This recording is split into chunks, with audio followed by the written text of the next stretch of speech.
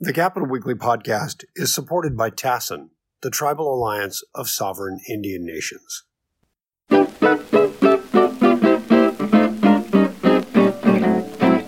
Greetings and welcome to the Capital Weekly podcast. I'm John Howard, and of course I'm joined by Tim Foster. Hi, John. Our special guest today is Josh Hoover of the 7th Assembly District. Not new to the Capitol, though. You were Chief of Staff to Kevin Kiley. You've been I understand you live in Folsom, been there 20 years or more, and you've been involved in local politics, and here you are now as a newly elected member of the California legislature. So welcome. Thank you very much for coming. Thanks for having me. Yeah, when we were talking before, Tim and I were talking about who we would like to have on the show. We wanted to have you for one reason because of the Capitol Restoration Project and your involvement in that and opposition to it in some cases. So can you tell us a little bit about that? Sure. So the Capitol Annex Project is basically this goal. The goal is redoing the back half of the Capitol where most of the legislative and staff in the governor's office is housed. Yeah. It is an aging building. It's a building that does need renovations. It needs to be fixed in ways. For example, it's not ADA accessible, which is a huge concern. Mm-hmm. And so there are certainly things that need to be done with it. But the current version of the project that was actually pushed by actually my predecessor, Assemblymember Ken Cooley, is a very costly way to solve that problem. And it's also it completely changes the nature of Capitol Park and the nature of the West Steps in the front of the Capitol that have this iconic, place where people come and petition their government and really speak, protest and hold rallies. And it changes the Capitol in a major way that I think we could probably do without. While still addressing some of the existing issues. There is a lawsuit afoot, at least one. I think there's one, though, that is based on CEQA. Yeah. And over the past few years, CEQA has become the Environmental Quality Protection Act that people have learned to hate, mainly because of big projects. And it's been exempted before on big projects. What do you think of the chances of this lawsuit prevailing? Well, I think the lawsuit, what the judges said in their recent ruling, that was a very positive lawsuit and really kind of put this project on hold, at least in the meantime, was that, there was not enough information provided to the state in the CEQA review process.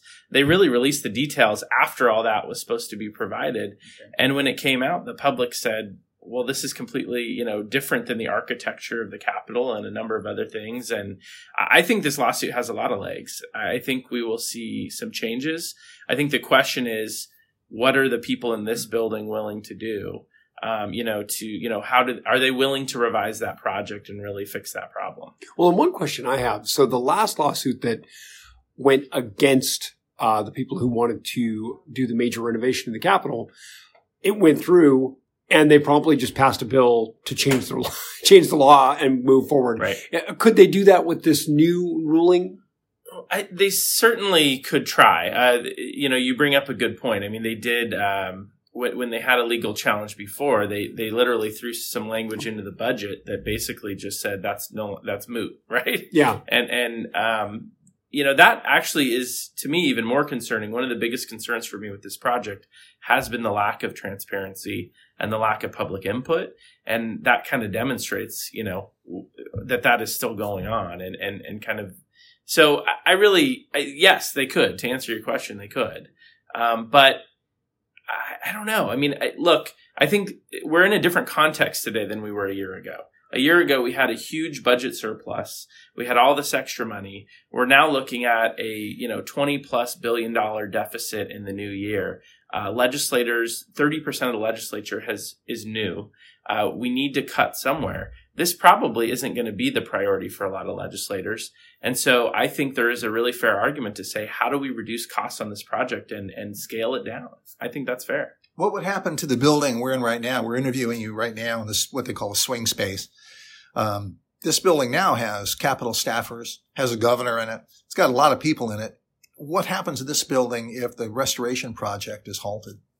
Well, we would just be here, longer term, I think. I know the current goal was to finish that project by 2025, which is pretty ambitious. But I think that if for any reason this gets delayed, we would probably be here for a longer period of time, which I think is fine. I mean, this building was built for us to, conduct our business. And I think it serves that purpose very well. So I don't have any problem with that. It's just a slightly longer walk. So. Just on a personal level, did you like working over there more than you like here, or the same? Or the view here is just amazing. The view here is amazing. Yeah, that is true. But I loved being in the Capitol. I mean, there's really nothing like being in, the Capitol where it's just the history of it and where the business is conducted. I mean, it's very special. But there is no doubt that it is aging. Everything in there is very, very old. And there is serious need to renovate it for sure. So, it's hard for me to give up tradition. I like walking to my voting precinct and casting a ballot, And I liked walking into the Capitol. It just felt like sometimes it was dark and spooky. We go in there at night when there's nobody. Well, you don't go in there willy-nilly now because of security. But it was just kind of it looked like it should be a Capitol. And this building, when I walk in here, I think of an insurance office, or I think of, a modern skyscraper, But, I have to say, John, if I remember right, when you first started covering the Capitol, people were in the little almost like mobile home-like temporary offices while they were doing the renovation. So, we could go back to that. You guys could all just be in mobile homes that were kind of parked on the corner of the lot. That's true. Those bungalows were over on the other side, on the east side of Capitol Park, near the goldfish pond. Yeah. But it was interesting there is they were so small that for the reporters, there was sort of a sense of intimacy with the people they were covering. Reporters by law or by policy are allowed, to be on the floor in the back. They can't just wander onto the floor where you guys are sitting. Although they can put a business card, send it to you through the sergeants that they'd like to interview you or something. Sure. But that was kind of cool. It was kind of close. It made me think of the House of Commons.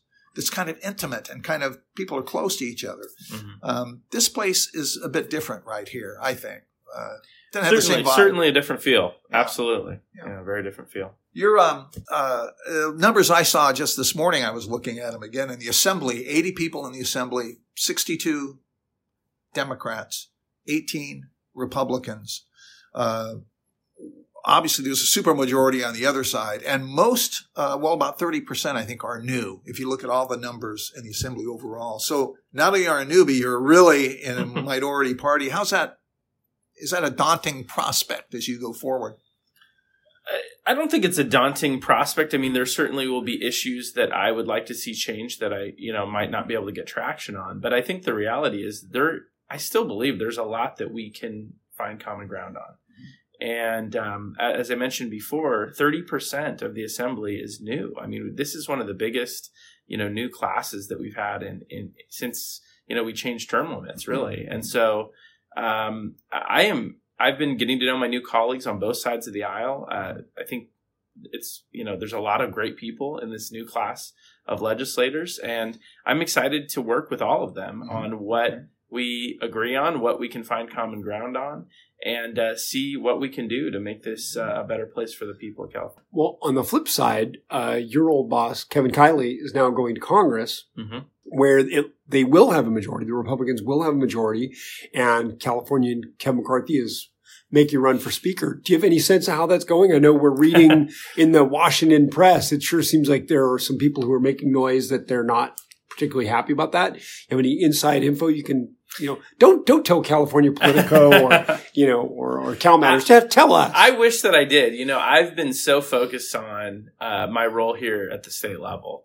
And, I don't have any inside info on what's going on at the congressional level, although I would say I'm sure it's nice for my former boss to be switching from the super minority to the majority. I mean, that's got to be a nice thing, but it does come with its challenges. Yeah. And this is one of them is number one, selecting a leader, and that leader is going to whoever it is.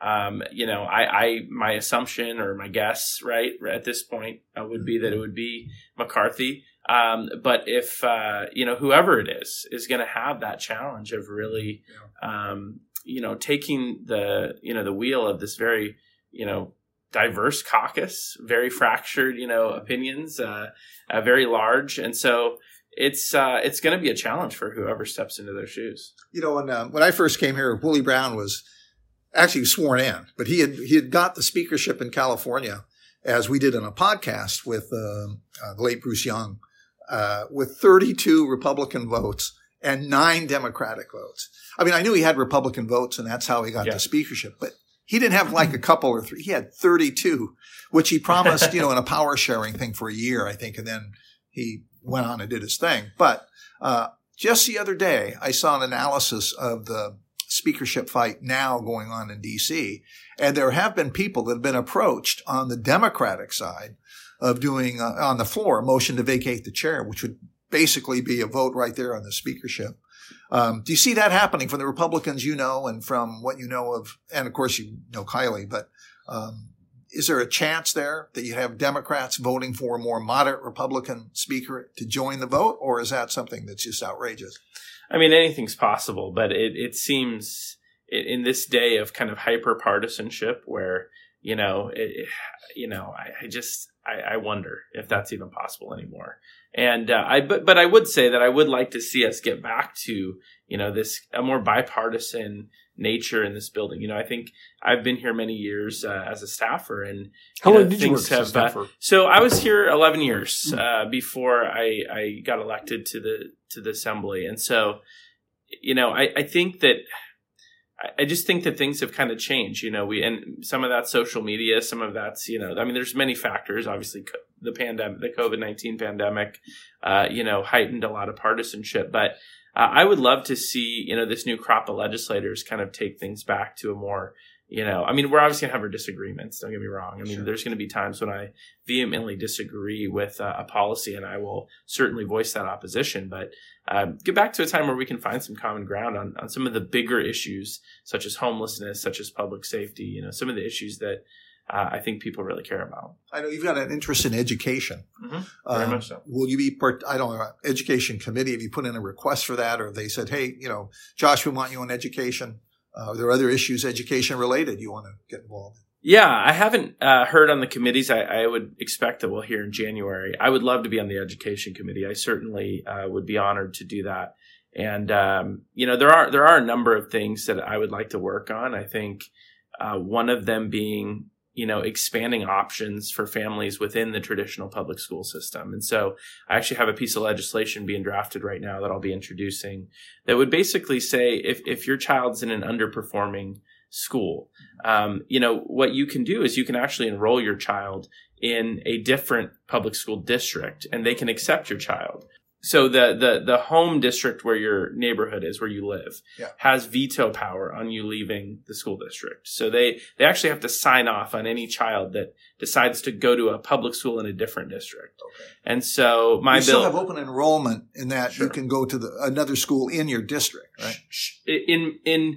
In most cases, but again, that depends on availability and things like that. That generally is more accepted by the district. But if you actually want to, let's say you live, near a different district and you want to go to a school in a different district, oftentimes the home district will veto that. And so my bill would basically say if your child attends an underperforming school, and we define that, that you could actually enroll in a different school in a different district without that veto power. So you would need the permission of your home district to make that kind of move. Correct. Some districts, I don't know much about the Folsom Cordova district. I do have a friend whose wife teaches there. What I understand, there's something of a split there in the district, at least economically, between the Folsom piece of it and the Cordova piece. How was that? How do you reconcile that? I think it's actually one of the most challenging school districts in the state to govern because of that dynamic. You have very significant socioeconomic, challenges in Rancho Cordova. And so we spent a lot of time focusing our attention on how do we, improve academic outcomes in Rancho Cordova? How do we serve these kids? How do we meet them where they are? And that was, honestly, most of my time on the board that wasn't distracted by the pandemic, which was a whole nother, 2+ years. I pushed for full day kindergarten. So we actually developed a full day kindergarten program that launched in Rancho Cordova and will eventually be district wide, to help get kids a better baseline, for literacy and reading. And then we also pushed for expanding the educational minutes for first and second graders as well. And so I spent a lot of my time on how do we help these kids really get a better, baseline so that they can succeed later in their educational career. So education is one area of interest of you. What are some of the others that you're interested in policy-wise, participating? Yeah, I mean, there's a number of bills that I've already kind of put forward. I think, I'm pretty excited. I would like to work on the homelessness issue. I think this is an issue, especially when I was campaigning, but also just anytime I go to a community meeting. I mean, this is the number one issue that we hear about. Whether, if you, I know my county supervisors very well. They're hearing about this daily, from their constituents. How do we, basically allow our public spaces to, kind of restore our public spaces while at the same time, addressing the needs of the people that need help, the mental health, the substance abuse. And so I'm really looking forward to working on those issues as well. What do you think about the governor's care courts proposal? I honestly think it's a decent start, but I am skeptical on how big of an impact it's actually going to have. And so I'm actually looking forward to seeing it, implemented, because I do want to see how it works. But my fear is that it's just not going to be enough to make, a huge scale change.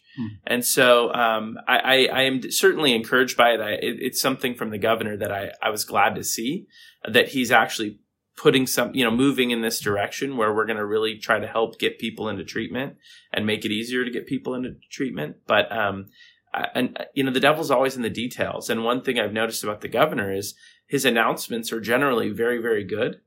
His implementation isn't always quite as good as the announcement. And so I would I hope that it works and I hope that, it's successful. But at the end of the day, I think we need to wait and see what happens. I think the biggest controversy in that was, and we covered it in depth, one of our reporters followed this from day one, was the notion of involuntary treatment for someone who needed it and yet didn't want to participate in a program. It's that notion of someone who's so in need of the care, can you put that person into a situation where they have to have that care? There are a number of safeguards, as I understand it, in the plan, but that it came down to that involuntary treatment. Do you have any thought about that or notion about that? Well, certainly. I mean, that's the biggest challenge with any policy to address this issue is how do you get people care that don't want care or that refuse care? And I think this is something we're going to have to wrestle with as a legislature, as a state, for the next couple of years and figure this out. But I think at the end of the day, we have to be able to do something. We have to be able to, there has to be some sort of way to get people into treatment. So for example, I've introduced a bill and this is not a bill that's going to solve all of our problems, but what it does is it actually prohibits homeless encampments within 500 feet of a school, a daycare center, or a park.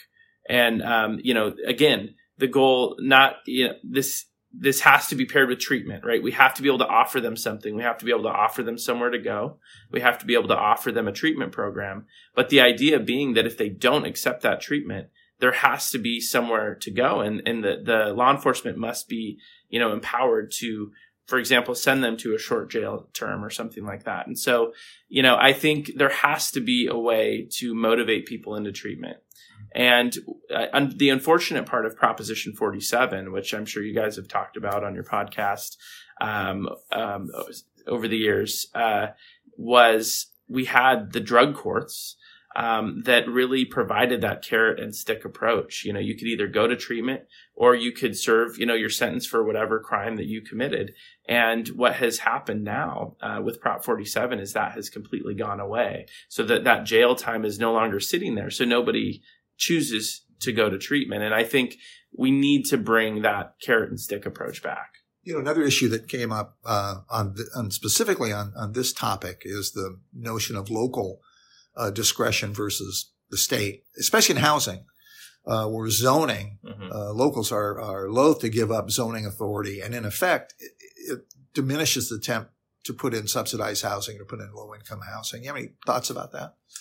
Well, look, I am a younger member of the legislature. I'm someone that, was fortunate enough to be able to buy a house, my wife and I, but it was very difficult to do. It's becoming more and more difficult to do. To me, owning a home is kind of the epitome of the American dream. And it is becoming harder and harder to attain here in California. So I say that to say that we need more housing. I mean, we have to find ways to increase our housing supply. And, obviously we want to work with local governments, and we want local governments to be the ones that approve that housing. But you've seen, a lot of bills introduced over the last few years to really have more state kind of pushing certain directions. I've introduced a bill that would try to go the more incentivized approach. So incentivize local governments. I'm about to introduce a bill. I'm drafting a bill. And basically what it would say is it would use there's a certain pot of money that we get from housing fees, and it would basically redirect a certain amount where cities would get a chunk of money per house that they approve. And so it would really be kind of almost an incentive, incentivizing local governments to make the right decision and approve those housing projects. I would love to see that proposal move forward. But the reality is that at the end of the day, we need more housing in our state so that people can afford places to live. Well, in that legislation, is that something you crafted out of whole cloth, or are you basing that on the experience of other states or other places where housing is not? It's kind of unique to California. I mean, it's a bill that we wrote, and we're going to float, and talk to our colleagues about and hope to get some traction on. But I do think there's a lot of folks on the thing about the housing issue is it's not a partisan one. I think there's folks on both sides of the aisle that agree that we need more housing. Maybe we agree on what that housing should look like, or disagree on what that housing should look like.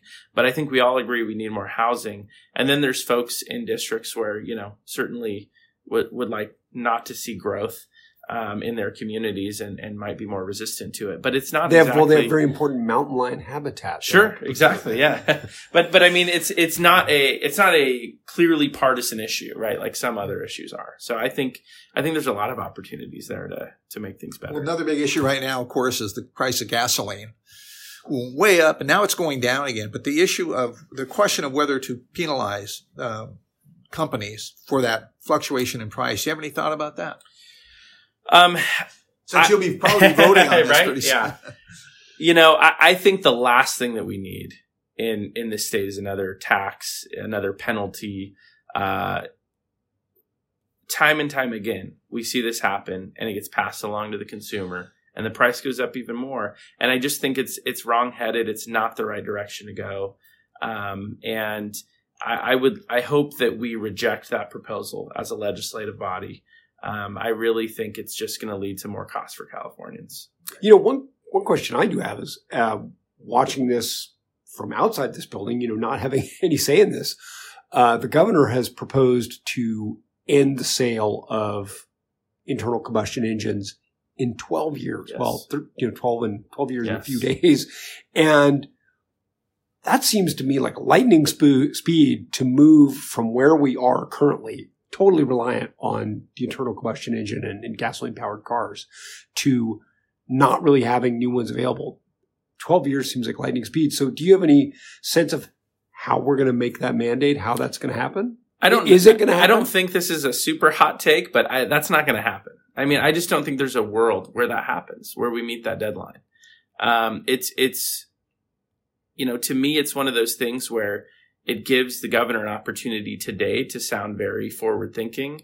But in 5-10 years, as we get close to that deadline, we're going to see very quickly there's no way we're going to meet that deadline, and it'll probably get delayed. Is my guess on what will ultimately happen. It's not legislative, right? It's an executive order. Sure. Yes. So another governor could rescind it. Sure, that too.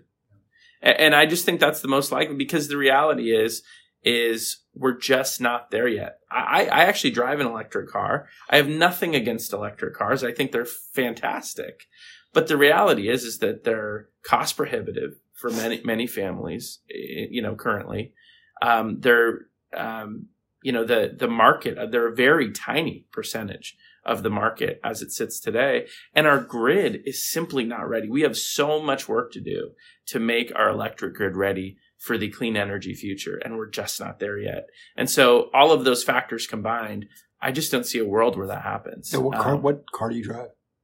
I drive a Hyundai Ioniq 5. Huh. Yeah. And you like it? I love it. Yeah, It's great. My wife has a 4Runner, so we do both. I like having both. Great. Josh Hoover, thank you very much. Hey, thank you. Thank you for joining us today. And we are now going to, maybe without your participation, but we're going to talk about who had the worst week in California politics. The worst week. Worst week. And I think by acclamation, it seems to be Kevin De Leon, City Council member of Los Angeles. Congratulations, Kevin. You Yes. really earned it this He time. really got it this time. So, Tim, what do you think? Yeah, that video footage that's going around is pretty stunning to watch, to see an elected official, shoving someone over and, in the middle of this tree lighting ceremony. Kids are crying, activists are activating, and Kevin De Leon is in the middle of a brawl. It was really something. In fact, I encourage you to find that video footage if you have not already seen it, because it really is your government at work. Mm-hmm. De Leon said he was cornered by this guy, Jason Reed, and a couple others who are with Reed and who have been, he says, basically stalking him. You think there's any justification for this? I was not there.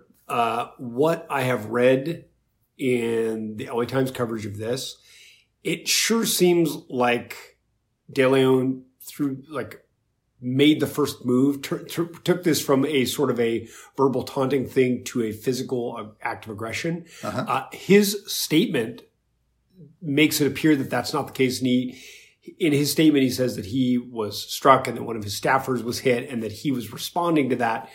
That is not the way that was framed by the LA Times. And I suppose the truth will come out.